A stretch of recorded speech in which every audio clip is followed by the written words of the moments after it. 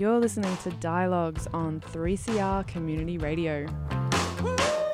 Every Wednesday night at midnight. Advertising imaginative ways. Good evening, you're listening to Dialogues on 3CR Community Radio on 855 AM. My name is Joe Raleigh. This week I'm your host and I'm going to be talking to Antonia Pont.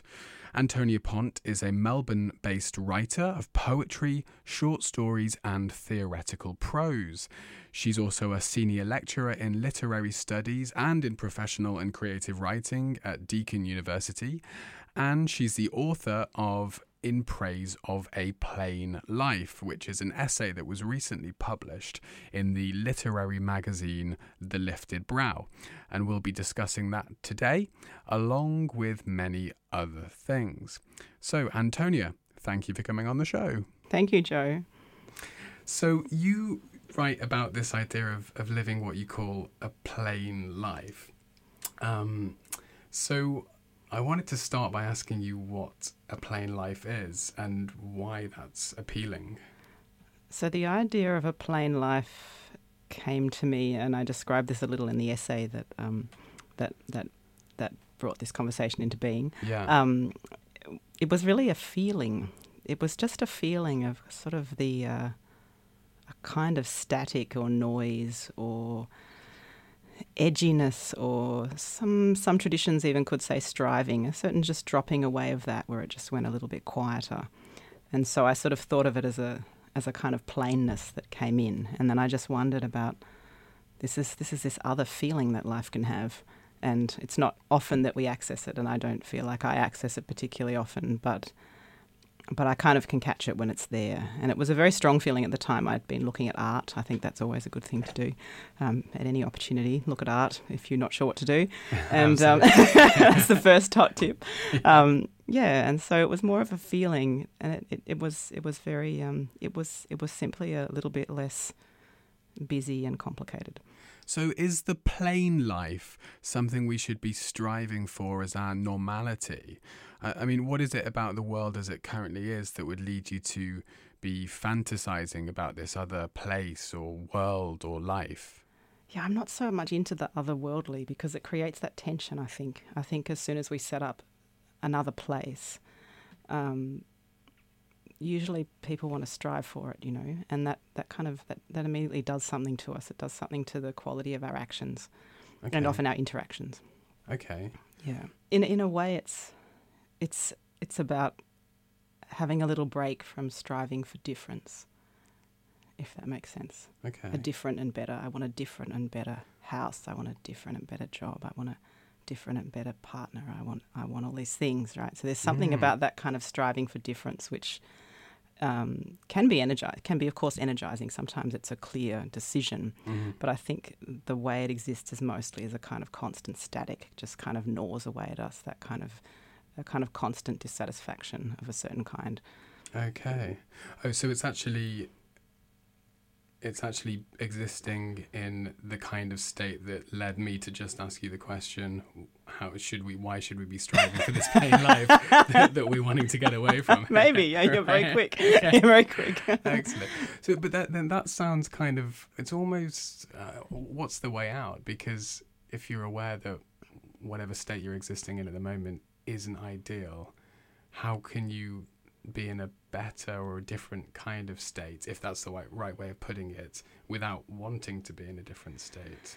Well, this is it hits into lots of paradoxes, I guess, and lots of spiritual traditions have all sorts of ways to try and assist people with this. I think a lot of the things in various, let's say, spiritual traditions or practice traditions that can sometimes be attacked as counterintuitive or a bit silly, or why are they doing that, or that's ridiculous. Sometimes they come from sort of strong, that's my perception, really strong pedagogical sort of strategic ways to sort of assist this bind, the very bind that you kind of named, which is we're very unhappy, so therefore we go, I'll strive to be less unhappy, and then I'll strive a lot and I want something different, and somehow this actually feeds feeds the beast of the unhappiness in a particular kind of way. Yeah. So I think, for people listening, people come from various traditions, cultural and spiritual and so on, and often there are kind of gems hidden in those traditions that are very much trying to assist to make a little bit of breathing space in that bind, which can get quite tight. Okay, that's interesting. So what kind of traditions are you talking about? I'm thinking of, the first one that comes to mind is kind of Zen, with which I have some familiarity. Yeah. And, it's a classic thing in Zen. The student is told to go away and look for the self, come back and bring me the self. And, the student goes, okay, great, this is getting us somewhere. I'm going to find my true self. And off they go with immense amounts of sincerity and goodwill and verve. They're young and they go looking, and it gets worse and worse because, they're really struggling to find this self, and they think they've found it, and that actually just turns out to be a furphy, and they keep going. It gets worse and worse, and they start to be like, that damn teacher, this is a stupid question. This is a really stupid question. They've set me off on this thing. And then, of course, the teacher goes, very good. Very good. You didn't find the self. Well done. And in a sense, it's like we have to go through the striving, and the energy for that can actually bump us into, in philosophy it's sometimes called aporia, these impasses that feel so terrible, but sometimes they kind of help us in a way. They kind of open something up, but they I think they're a little bit we experience them as a kind of anguish sometimes and a kind of suffering, but sometimes I think they're a little bit different to another kind of grinding habitual suffering, which is a little different. When we go really looking, and we look with sincerity, then we can really hit impasses, but the impasses then kind of retroactively, if you like, reframe everything that we'd thought before that point. So the student says, yes, great, I'll go and find the self. Good idea, great project. But what the pedagogical trick is to say, go looking, you won't find it. And so what does that tell you then about the way you set your ego up, or the way that we set ourselves up as a kind of permanency, which is only an appearance rather than having any kind of substance at a deeper level. Okay, so you're sort of questioning the conditions of the task itself and the foundations of that, rather than sort of blindly going ahead. Well, I think one does blindly go ahead if the pedagogy is clever. One blindly goes ahead, and it's not a sort of it's not to embarrass the student or waste their time. It's that the learning is really deep. That you really, really get it, and not because you've read it or someone's told you, but you get it. You go through it as a kind of ordeal of learning. Which is where all of the best learning comes from, to actually have that experience. So many times growing up, and I'm sure it'll continue to happen, I'll go through an experience and really truly understand what that phrase meant that my granddad or my parents told me, or something that I read somewhere and kept reading but never really found particularly meaningful. You actually have to experience to understand the true meaning behind it. Absolutely. And that's the kind of argument. I've got a paper about this called The Organ of Repetition, which is sort of about the why did we used to learn things off by heart? And it's really clear why that was a pedagogical strategy that seems to have fallen out of favour, or it could be coming back into favour, who knows. But we learnt things by heart because, kind of cultural traditions had deemed that there was something in that thing, that poem, that statement, that aphorism, and the person at that moment couldn't possibly appreciate it. They're only 7, they're only 12, they're only whatever, even 40. But you learn the aphorism, or you learn it, and it's with you there. And then suddenly in a scenario, it's at hand, and it all kind of crystallises, and you're like, that's why, that's what that line of the poem meant. But it's not the same if you had to Google it, No. Because you wouldn't have it sort of echoing in your brain, kind of pointlessly echoing and making no sense and seeming a bit daft, and then suddenly things come together and it makes sense. It gets recontextualized. Yeah, and I suppose the value of having that echoing around all of the time is that it eventually matches up with your own experience. And so that echoing learning sort of corroborates what you learned as an individual and almost solidifies it, because you know that it's occurred in a wider context that has been deemed important by other people. So that's true. It connects you to something bigger than just yourself. Yeah, for sure. Absolutely. So you mentioned a few minutes ago grinding suffering, I think was the phrase you used. Well, sometimes I say harrowing or grueling suffering. I need some more adjectives. Grinding's good. Is that something we're going through at the moment with our current lives and the way we're going about things? It's hard to say. I don't have the statistics or the research. I'm not making research of that nature to kind of verify in any way that I could claim confidently that this historical moment includes more of that grinding suffering than another one in another time. I mean, maybe that's not the point in a way. I think suffering is part of the fabric of our existence to a sense, and some of that is actually ontological. Let's say some of that is not negotiable. And I think something like psychoanalysis is interesting because of that idea that, you just want to get back to just normal levels of suffering. The reason you go to see someone to help you, a therapist, is not so you can reach some happy place, but that you could maybe reduce levels of suffering that have gone beyond, that are starting to disenable a person.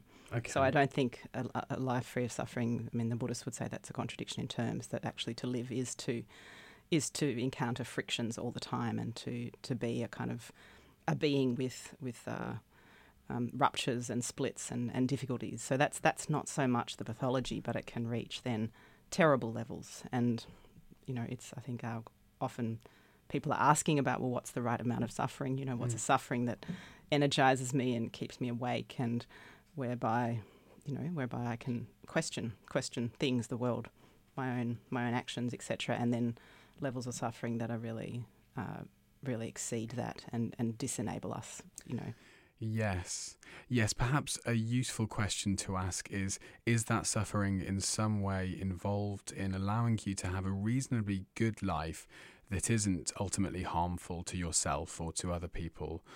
Or is it pushing you over the other side of the line and actually causing a kind of decline and causing a net harm to yourself or to other people? And that's right. I think it really also connects to an ethics and what that is for each person, for sure. This question of what people also have different tastes in suffering. The tough sufferings they can make into enjoyments, for example, or so that's not really. I think we can't generalize, the right amount of suffering, but And that kind of feeds into a sort of inverted commas healthy variation in humanity. Of course, that's right. I do find texts that really defend a variety of emotional states really, always really bolstering, because I don't want to get rid of my sadness, and I don't want to get rid of my anger, and I don't want to get rid of whatever, my frustration, etc., etc. That's not the point. That's not where the suffering comes in, I don't think. I think it's something, sometimes something more, I don't want to say mindless, because that harks to another word I feel less comfortable with, but it's something, I don't know that our emotions are the problem. Really. Okay. Yeah. Although we think they are, and often in familial structures we've been told that certain emotions are good to have and others aren't good to have. And I think in the essay I say that the younger generation, I feel, are possibly getting some education around this. It seems to be more part of. It always did surprise me that we get instruction in mathematics, and we get instruction in reading, and we get even instruction in physical education. There it says it. We do some sport, we move the body, but we don't get much instruction, or at least not in my schooling, around emotional intelligence, and that's changing, I think. Yeah. Probably it'll have some hiccups as well, as people I know say that, when a 5-year-old tells you they have an anger problem, it makes you go, that's sounding very complicated already right. for a 5-year-old to describe themselves like that. So, Yeah. But like any kind of new program, there is going to be. We may hit a sweet spot in the future. Yeah. I would agree. It feels right that emotions in and of themselves aren't the problem. They're not wrong.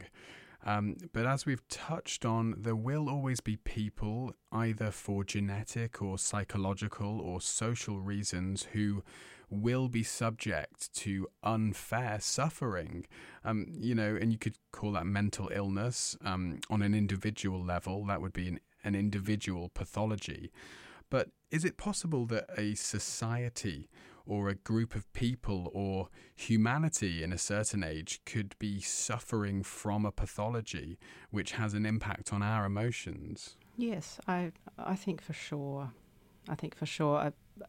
This is badly formulated, so I can probably say one sentence and then leave it at that. But I think there's an awful lot of bad thinking around. you know, and I suspect that the accessibility of paradigms on the wonderful interweb that we all love is tricky, because nothing's to say that those paradigms in which many sort of thick ideologies are kind of concealed or embedded or brought along with, that those, one needs so much discernment to be able to pick the kind of the self-help attitudinal solution to all your woes that is promised by often someone with a financial investment, you know, often someone with a celebrity investment, which is not necessarily bad, but I see that happening, and I sort of notice people around me getting very busy in those paradigms, often sort of a little bit defenselessly, because there's not necessarily a kind of critique and an ability to see, it looks very shiny and positive. Often they're hyper positive. These kind of paradigms, they sell well. You know, they don't tell you any bad stories, so of course we want to buy them. But underneath, the American dream is a classic one. I mean, everyone knows how to critique the American dream. It's like, it's so great. You can be the president even if you're born in the ghetto. That's the theory of the American dream. It sounds wonderful, but of course we know the flip side of that is that, so if you don't, it's your fault, because technically nothing in the society is technically stopping you. That's a kind of example. It's not the example I want to use of bad thinking, but it's an example of a kind of a national position that also has an incredibly dark underbelly, and that then operates on the person who's busy going, well, why can't I be president? What's wrong with me? Why? It must be because I'm lazy. Okay. It's like, well, maybe it's because you don't have any access to healthcare. You know, that could be what's really holding up your presidential hopes. Yeah. So, but that doesn't come into the paradigm, and so I feel like there's plenty of those kind of versions of a quick fix, which is also what I hope this program doesn't, as in our discussion, that's to offer someone a new version of bad thinking that they can then use to sort of on the surface give themselves a band-aid for half an hour, but actually then they take in yet another bit of sort of philosophical detritus, or kind of quite pseudo-philosophical detritus, to then give themselves a really hard time actually in the back end. Right. You know, so at the front end it's like, great, I can do everything. And then actually at the end of that is like, yeah, but you're not doing enough, are you? I mean, that's got to be the logical kind of kickback, right, that we all live with. So there's an interesting thinker who comes out of a Korean thinker called Byung-Chul Han, who works out of Berlin, but he's Korean. And he's a public intellectual, so he works across philosophy, but he delivers it in a kind of shape that is very readable, and often his books are quite they're kind of repetitive in a sense that they're pedagogical. They're trying to get some clear, simple ideas through that I think he feels are fairly urgent. And so he says that we've moved from a disciplinary society, something like that Foucault would have critiqued and sort of looked at very well, which is about rules and discipline and striving to be good and repressing all the things we know, right, that we sort of think still we're in. But he says, no, we've moved into what he calls a Leistungsgesellschaft, or an Achievement-Gesellschaft, a society. And this state basically enslaves us by saying, you can do everything. Mm-hmm. And the silent message under that is, and so you should do everything. Mm. And this is horrific. Mm-hmm. This is horrific for us. Like, we can't stop.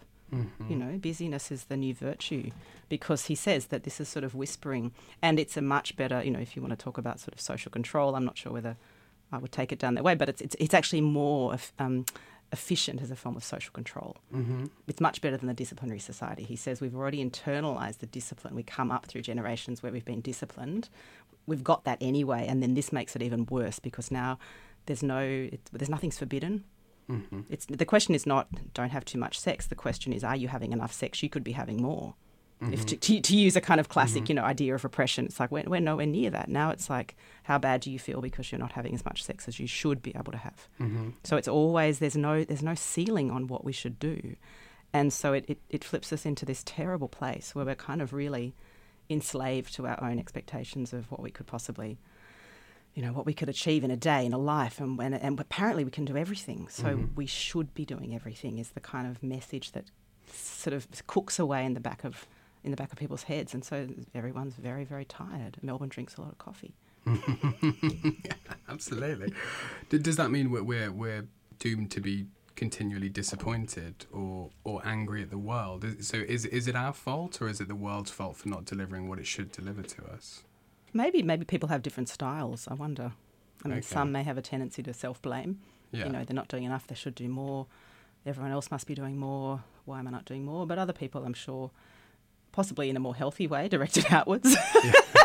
Directed outwards and get very annoyed and envious and disappointed that the world doesn't deliver, in a sense. You were talking about expectations and saying how the society and culture that we're living in feeds us these expectations that are often impossible to live up to, or at least we have expectations that never or may not come to fruition, and that may lead us to feeling disappointed or spiteful or bitter against the world. In your piece about the plain life, you talk about expectations in the context of anxiety, and how a mismatch of what you expect from the world and what the world can actually deliver, how there's a disconnect between those two things. And it's actually in that disconnect, that condition, that anxiety arises. And that it's almost a defining aspect of the state of our time. It's a good attempt to summarise it. I don't think I could summarise my own essay very well, so thanks for trying.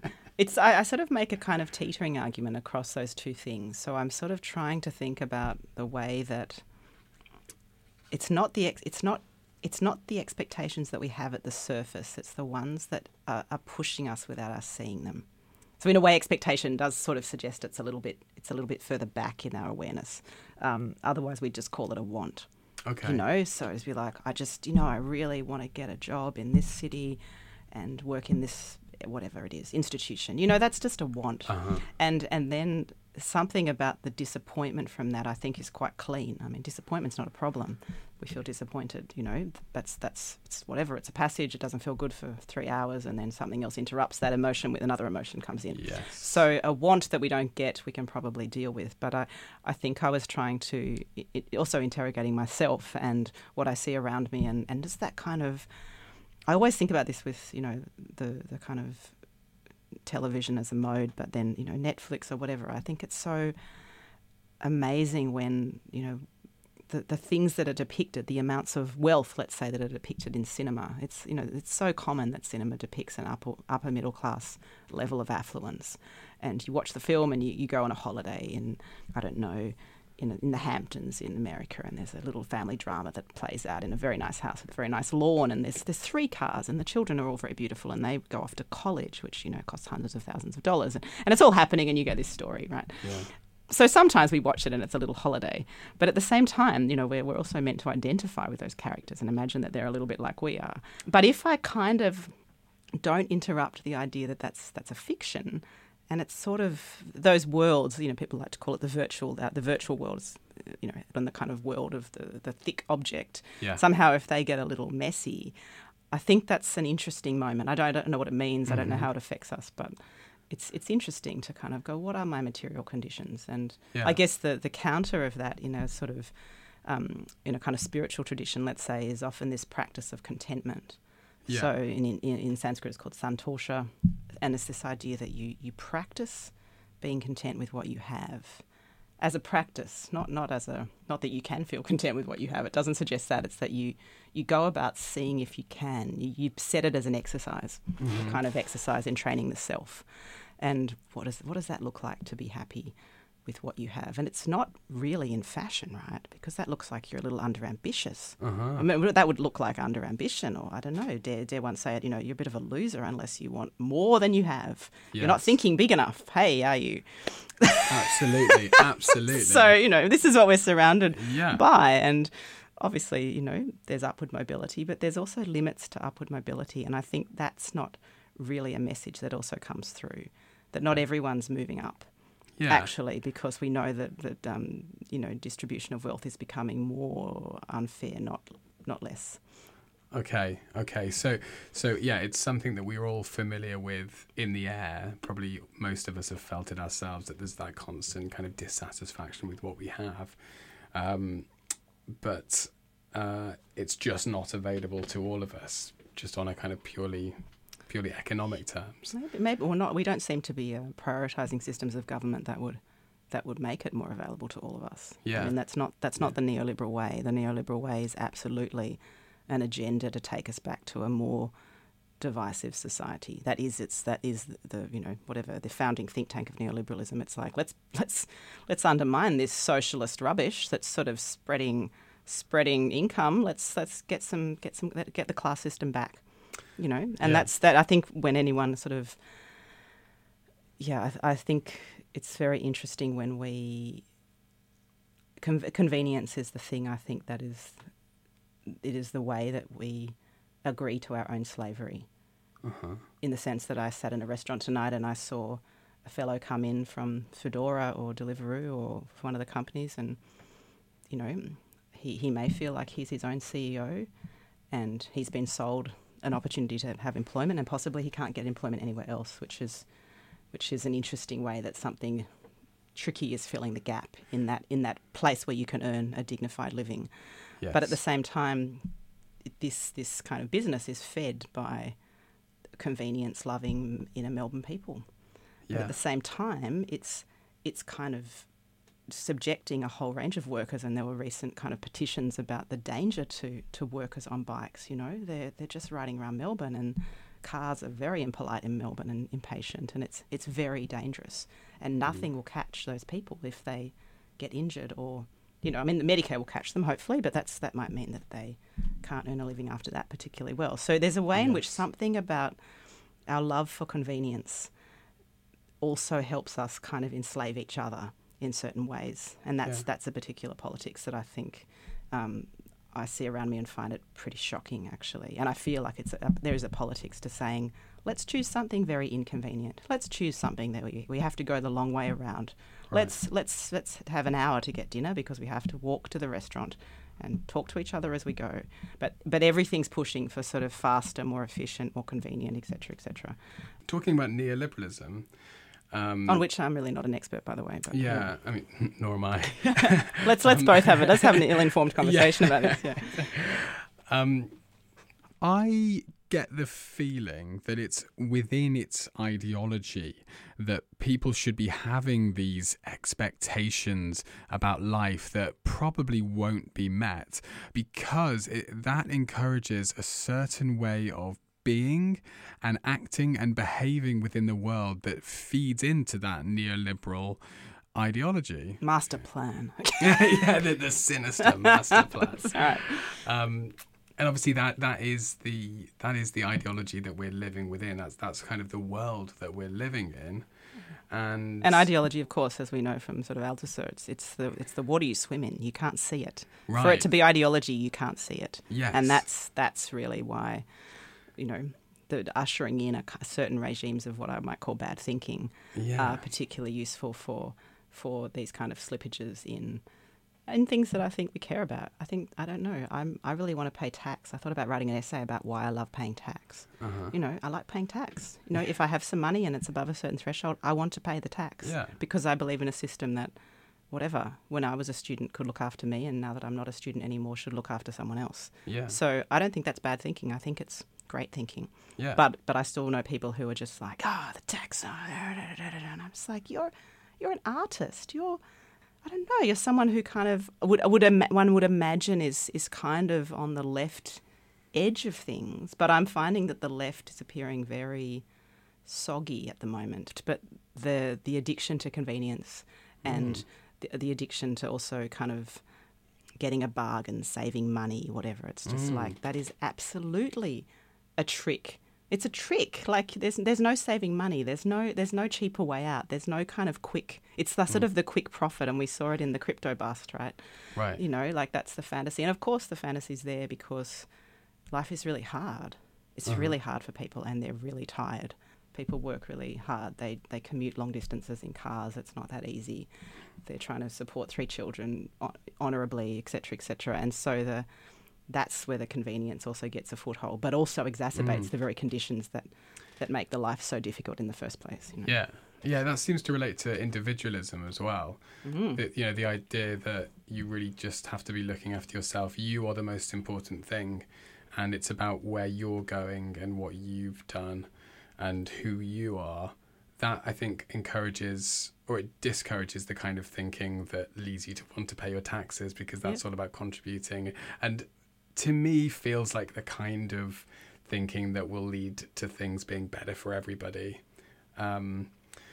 But yeah, it seems like there's a sort of mass trend, a kind of mass movement in the direction of individualism that's sort of dragging along people who are typically seen as being on the left. Yeah, and maybe, I mean, that's sort of, I speak about that a little bit in the essay, but I think there's messages floating around in a kind of neoliberal fashion, which is this idea of not being a loser, not being.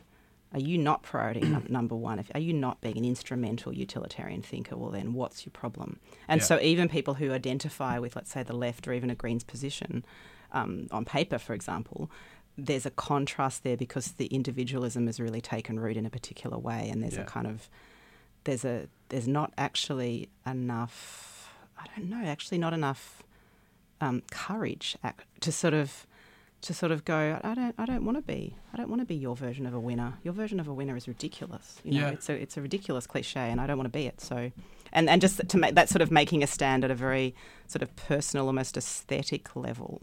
Yeah. And that, I think the word is true. I don't use the word very often, funnily enough, but it's helpful that you remind me. It's like it is an individualism that is quite it's become quite tenacious, I think. I think I agree that there's a lack of courage, but perhaps there's also a lack of incentive to not conform with the group, because there's a risk of losing all of the benefits that you have with conforming with the group. It's funny how individualism goes with the conforming to the group. Yeah, it's quite interesting. Yeah. Well, it shows that you will cling to whatever semblance of kind of groupiness there is, even if the nature of the group is to be an individual, sort of alone together. That's fantastic. The Monty Pythons worked this out a long time ago. Yeah. Another thing that you mention in your paper about the plain life, which actually relates to what you were saying about how often we don't notice the water that we're swimming within, so to speak, is the role that fear is playing within our neoliberal society. Would you mind talking about that?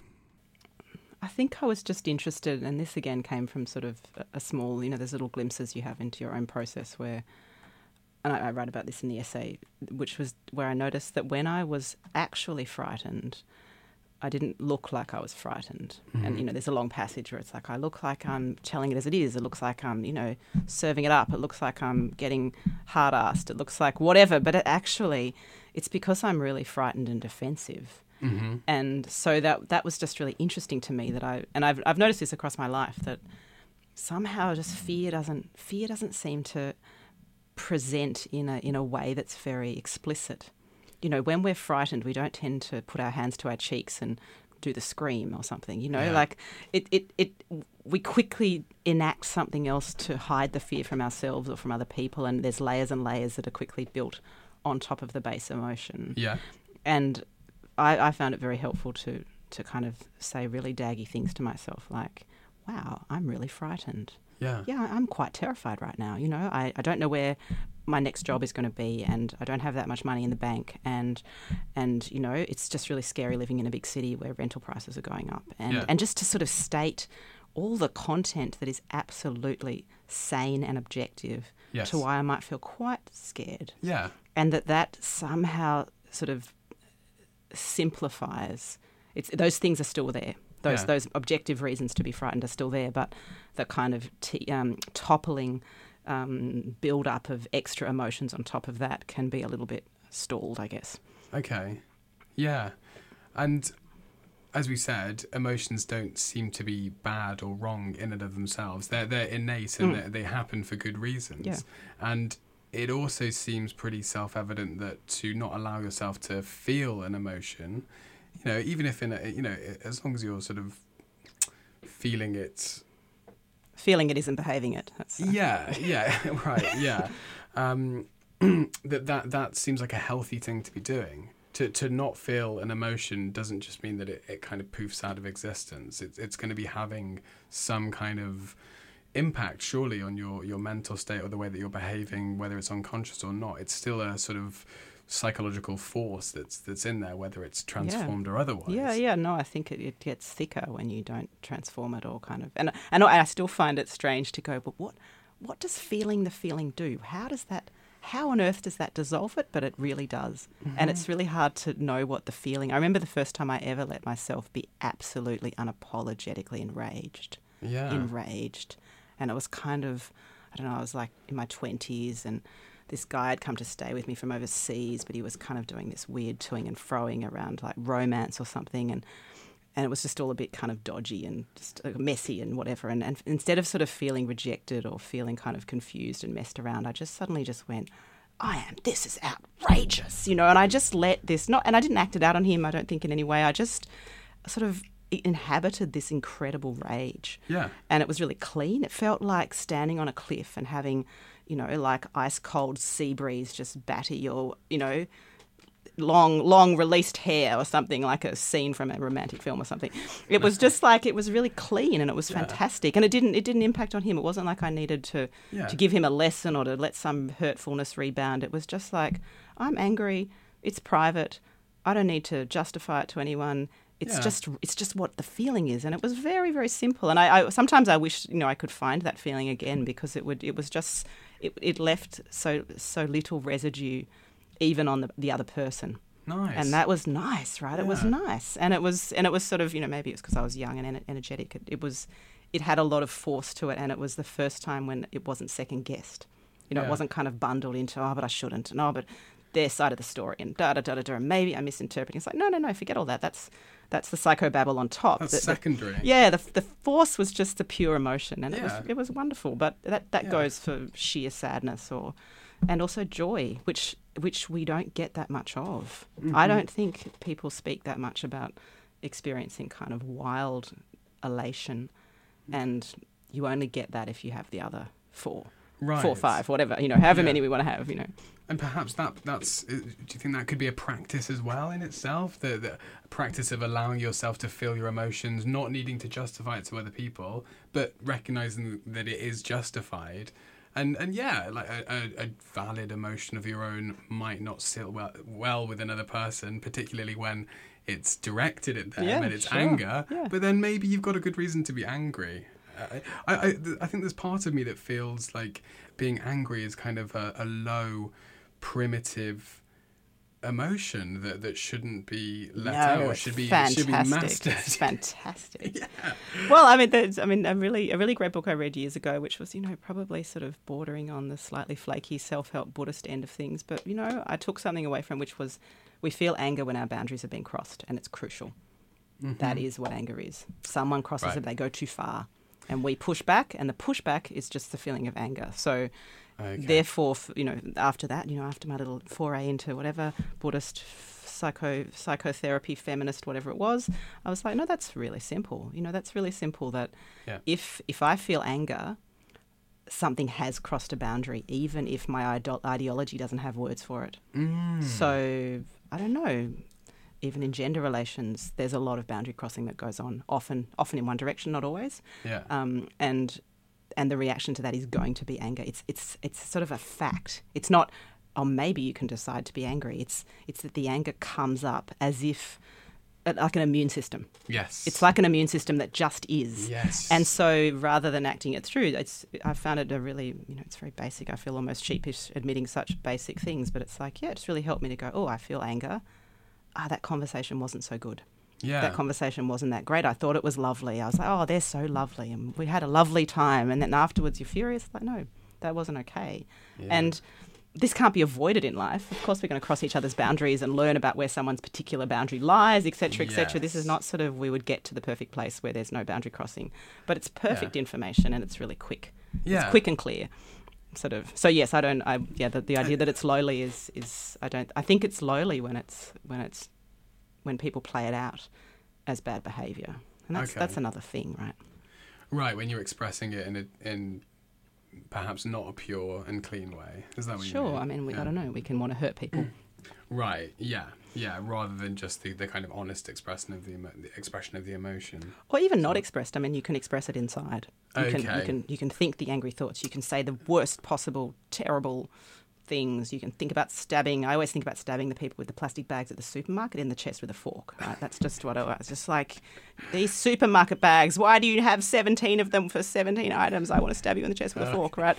I don't do that, and it's fine. Yes, you can register that thought, and then that's information. It's information for me, you know. Yeah, I want to take up plastic bag activism? Do I want to avoid the supermarket on nights when people are very tired and didn't bring their bags? You know, I can make a decision about that. And that's the beauty of being a human being and having inhibitions and self-control and planning and things like that. That's nice. But again, just going back to your piece about the plane life. You say that there's less felt fear.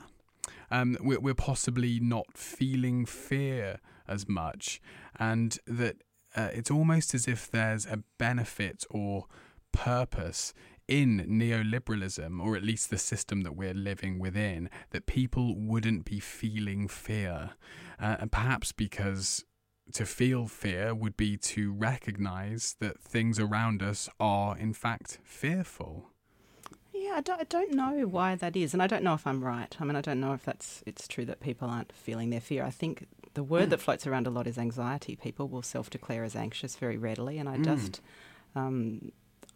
just don't believe that anxiety is someone feeling fear. I think anxiety's it's a very complicated kind of cocktail of heaps of things and layers of dissonances, and it's individual in every case, and sometimes good therapists can work through that, or someone who's very astute at observing their processes can sometimes untangle what leads to that sort of final state. So I don't know that anxieties have come to almost replace. People aren't frightened; they're anxious. That's the parlance of our times, right? Yeah. You ask someone, are you frightened about having no job? And they'll just go, no, I'm really anxious this week. And it's sort of this blanket thing of suddenly they've got anxiety like a sickness, but it's not like no, I've got a really capricious boss, and he sort of likes to make these little hints that I might keep my job, or I might not get some shifts, or maybe I will get some shifts, or actually I'm not working as hard as I should, and all these vague things float around and. That's terrifying, right? Yeah. If I pay my rent from that job or whatever and the boss is capricious, then that's just categorically terrifying. Yeah, but the person may not track that, and it's just they're left with sort of, oh, I've got this sickness this week, my anxiety's up again. Right, and the thing of like, yeah, but it tracks back to a certain moment, surely. Okay, so that's like a fuzzier, less defined experience that you're aware of and you talk about, but perhaps you have less control over it than you would if it was a fear, which seems to be more simple and intentional. You know, it's about a definite thing. Yeah, so Heidegger used to make that distinction, which I found useful in my PhD, actually. I was sort of trying to work out this. He talks about the difference between Furcht, fear, and Angst or Ängstlichkeit, so sort of anxiousness. And he says fear is, you're standing on the street and you look around and a bus is hurtling towards you, like you're frightened. That's really frightening. And that this other idea of angst or anxiety or Ängstlichkeit is kind of, it's more sort of in the furniture, it's kind of just seeping everywhere, and it doesn't seem to have an origin, it doesn't seem to whatever. And I guess if one can identify the things, the actual things in the world of which one is frightened of, then that really helps, because there might be some anxiety left over, and that can be the sort of the static of being a mortal. It can be the static. It can be just existential. It's like we're alive, and as we said at the start, we're fraught and we're suffering in a normal way there. Yeah, That's different from having real things to be frightened of and no one speaking of them or no one kind of identifying them. Because in a way, once you move there, you move into politics. To sort of go, I've got a capricious boss, that's already kind of, in a way, it's political, like it's a critique. It's an actual critique of someone, and it's accurate. Some days he's friendly, some days he sends you weird personal text messages which are inappropriate, and other days I'm thinking of people I know who come to me having panic attacks, and when we unpick it, it's like, oh, your boss did some really weird stuff today. Yeah, that's why at 9 o'clock that night you are having an utter meltdown. Yeah, and it's not because you have a mental illness; it's because this person who's in control of your finances messed you around. Yeah, right. Yeah, and that's really like why it's don't we go there? definable. Why don't we go there first? It's hard to critique authority figures. That's not what our brains Right. are set up for. Yeah. When they're a little bit trained from childhood to adore the authority figure. Okay, and I suppose if they're an authority figure, then perhaps they have some role, whether it's sinister and intentional or just it happens kind of implicitly. They have a role in setting up the kind of system that you're living in, which is perhaps geared towards you being disinclined to question their authority. Absolutely, or it obscures also that that the system always covers up the fact that they may. And I use this word because I really love it. I think it's perfect. It's capriciousness. Okay, It doesn't mean that they're always nasty. Sometimes they're warm. Sometimes they're super friendly. Sometimes they breach your boundaries in ways that make you feel special. But actually, they're capricious, and it's the lack of sort of steadiness that seems to, I think, send people wild, or to build into a kind of, which way is the authority figure going to go next? Mm-hmm. What can we do to tackle that? What can we do to help improve our situation? Yeah, I know we've covered a lot of different things, but sure. But well, I'm a practitioner, so I think practice is helpful. But that's just what I find helpful myself, and going to places where you can try to learn good thinking. And there's many of those. Some people go to therapeutic places. If they have a good therapist, they can learn good thinking. Other people find people they respect and maybe are very discerning about choosing those. Sometimes we make mistakes. Sometimes we happen upon a good one. And this old idea of wisdom is really what good thinking is, in a sense. I notice I've got a lot of colleagues who work in philosophy, and not all of them, but some I profoundly respect, because what they've learned through their philosophy training is good thinking. And I see it operating in the way they process information and their lack of reactivity. They don't jump really fast. And I feel like I've got lots to learn from that training, because it hasn't been my training. But I see it, and there's a steadiness to the way the brain works, which is like watching the way the body of an elite athlete works. Mm-hmm. Federer, to use the old worn-out example, it's like he doesn't waste energy. He doesn't make false, stupid moves. He's not kamikaze in a way. And so we can also be like that with our thinking. Yeah. And that's rare. We don't see it very often. Mm-hmm. Often we see extreme reactivity. Charm is a different thing. It's not really to do with thinking. But, that we're the people often that we admire, that are put before us as admirable types, I don't know. Good thinking is amazing. And we recognise it when we see it. I wonder. I hope so. I don't know, but it can not look very fashionable. Yeah. And I don't know that it's always very beguiling. And it's a sort of taste thing. I think we have to refine our taste for what good thinking looks like, and we can just never have happened upon someone who does it. Yeah. So, when one encounters a figure who's sort of dedicated their life to a kind of thought or to wisdom of some kind, it's often really interesting. Yeah. But I don't think many people even bump into it. Okay. Yeah. So you say practice is the best thing that you would... No, it's one of the things that for me I find pretty reliable. What kind of practice? So you mentioned philosophy. Philosophy is definitely a practice for sure. Personally, I sort of have a background in sort of sitting practice, which looks a lot like Zen, and I've come through various Zen contexts, and I'm a yoga practitioner, and I kind of write, and also writing for me is a practice. And my theoretical work through my research at the university is, among other things, has quite an emphasis on this idea of practicing and theorising the kind of micro-operations and ontological foundations of practicing, because I think practicing is this strange laboratory where, rather than the kind of grinding, suffering, a little bit different, to which we're kind of trained to be addicted, practicing offers like actual breaks with the paradigms that have kind of enslaved us. Okay. And that's because of the way it works. This is getting very complicated. Now, this is the way it works with difference and repetition, which philosophy has done a lot of work on. Gilles Deleuze is sort of a very obvious person, but he's got a long line of predecessors. Yeah. And so because difference and repetition constitute time, they actually are the substance of what makes time. And so if you want to play with the way time messes with us, which also links to habit, and habit forms the present, then we have to work at a very fine level. So practicing, let's say yoga, it doesn't matter.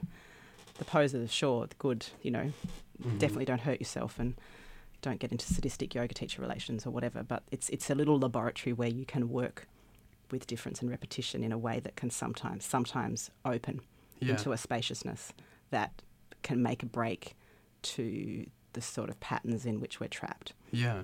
So just in case people aren't fully with us with regards to what we mean by practicing, what's the difference between doing a crappy job, just like a day job that's kind of earning you some money? What's the difference between that kind of activity and practicing? Sure, it's a good question. I'm trying to write a book on this at the moment, or it's written, but I'm trying to make it clearer so that the people can come along with the idea. So I would say that practicing is a mode of activity. It's not any particular kind of activity, although some activities that we classically know, flower arranging, long distance running, sometimes mountain climbing, sometimes yoga, meditation, fencing, whatever. There's a number of things that kind of we probably associate, oh, yes, that's a kind of a practice. But it could be many, many things. Okay. What I've come upon in my research is that we need to have a practice, which would be a kind of activity, that has got enough repetition and small difference within it. So it's not something that changes every time wildly. Yeah. Otherwise, it doesn't cohere enough to kind of form a practice and to act as a container. So we don't just keep improvising. Let's say I work within a yoga tradition, and I didn't for a long time. It was much more improvisational, and I thought I should follow how I felt, and that's much more free.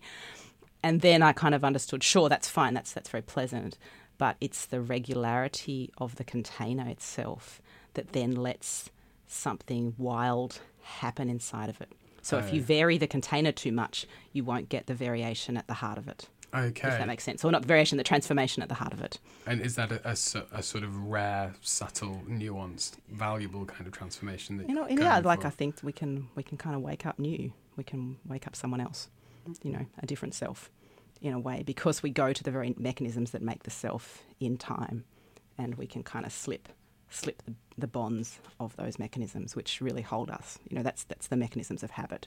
As Deleuze and Guattari famously said, I is a habit. Oh.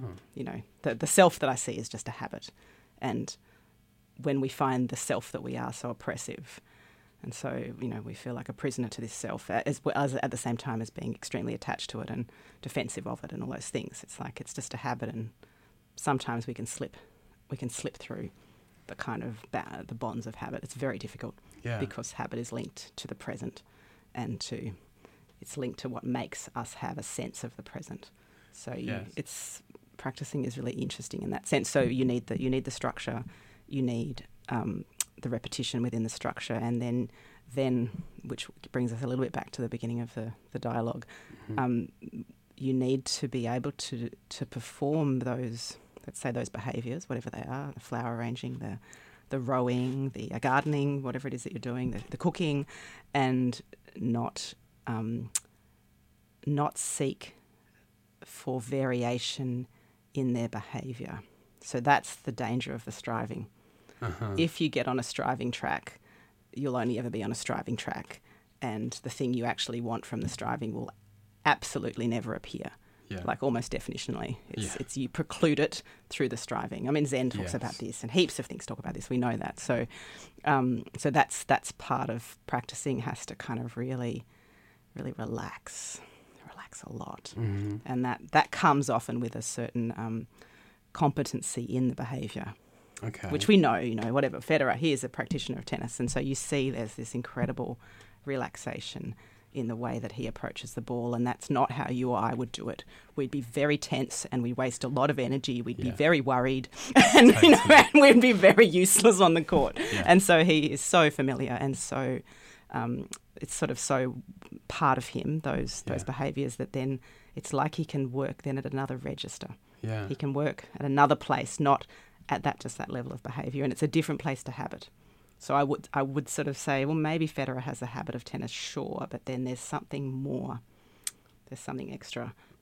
Can you dispense any advice to listeners about how they want advice? People hate advice. Well, maybe not advice, but perhaps anything you learned about finding or selecting or trying out certain practices that worked for you. I mean, how do you know that you found the right one? Are there any kind of guides to that? I mean, is it just as avoid the showy operator? Okay. That's what I'd say. Okay. Avoid the showy operator. Good rule of thumb. Yeah, well, in a way, I think, But I suppose you would go towards something which you just have a kind of innate interest in for whatever reason. Someone might be interested in yoga. That might be the thing that they explore as a practice, or whatever it may be. Yeah, I suppose for sure. you just got to follow that intuitive interest. Perhaps. Look, I do feel fairly strongly, but again, it's not advice. It's just like what I've noticed for myself is that it's really good to have some time in the day that is pretty much empty, and I think the device is interrupting that, so to kind of honour in the day a window of boredom. I'm not calling it, it doesn't have to be boring, but it might be. It might seem, when one starts to be quite boring. And I think that is extremely, I don't know, it's kind of amazing. It's amazing to just have a gap in the momentums and inertias of the way things run on.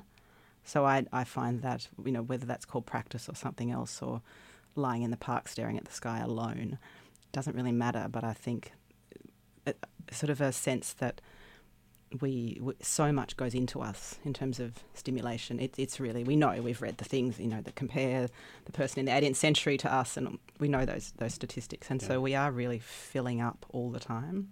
Yeah. And that does something to an organism. If it were food that we were filling up so much with, we'd die, right? The intestines couldn't get through it. That we would be in a serious situation, right? But we kind of don't imagine that we could equally have that kind of digestive crisis at the level of stimulation. And I'm sure we've expanded our capacity, and that's amazing, and people are fine. But it's just nice to have a break, and it's very practical, and I think it's very cheap. Yeah. It's affordable and accessible to everybody, and artists are always those people who know to value that, and not artists in the sense of identity card carrying artists, but the part of us, the part of everyone that is an artist, in that sense of being able to meander with your thoughts and feel whimsical and, do something for no good reason, something benign for no good reason. Yeah. And I think that artists know to do that, and in a way that's sometimes what art making is. It's making things for no good reason. Right. And the world is so much better for that. And so that one doesn't have to get acknowledged as an artist or as a creative person, or be told one has talent or something, because I think those labels can be really awful, and they are awful. They create inclusions and exclusions that are quite violent. But to do that thing that artists do, which is to sometimes just to do not much. Yeah. And that's not watching Netflix, actually. Yeah. That's also downtime. That's downtime, and it's great, and it can be a fun time, but it's not the same as lying in the park looking at the sky. It's not the same as going for a walk without the device running. It's just, I love the flight mode. I use it all the time, not on planes. I think it's really, because somehow things go quieter in a strange way. Yeah. Even though the phone's not ringing or the message, it's still more quiet than having the phone on silent. And I can't really explain what that is, but and it's a little bit confronting. I've shut the access to the world can't get me, and I can't get the world, and then I'm left with myself, which might be terrifying, but also it could be some good company. I might not be such bad company. Yeah, absolutely. So, yeah. Well, I'm afraid on that note, we've come to the end of our time, and you've been lovely company. Thank you so much for joining. Thank you, Joe.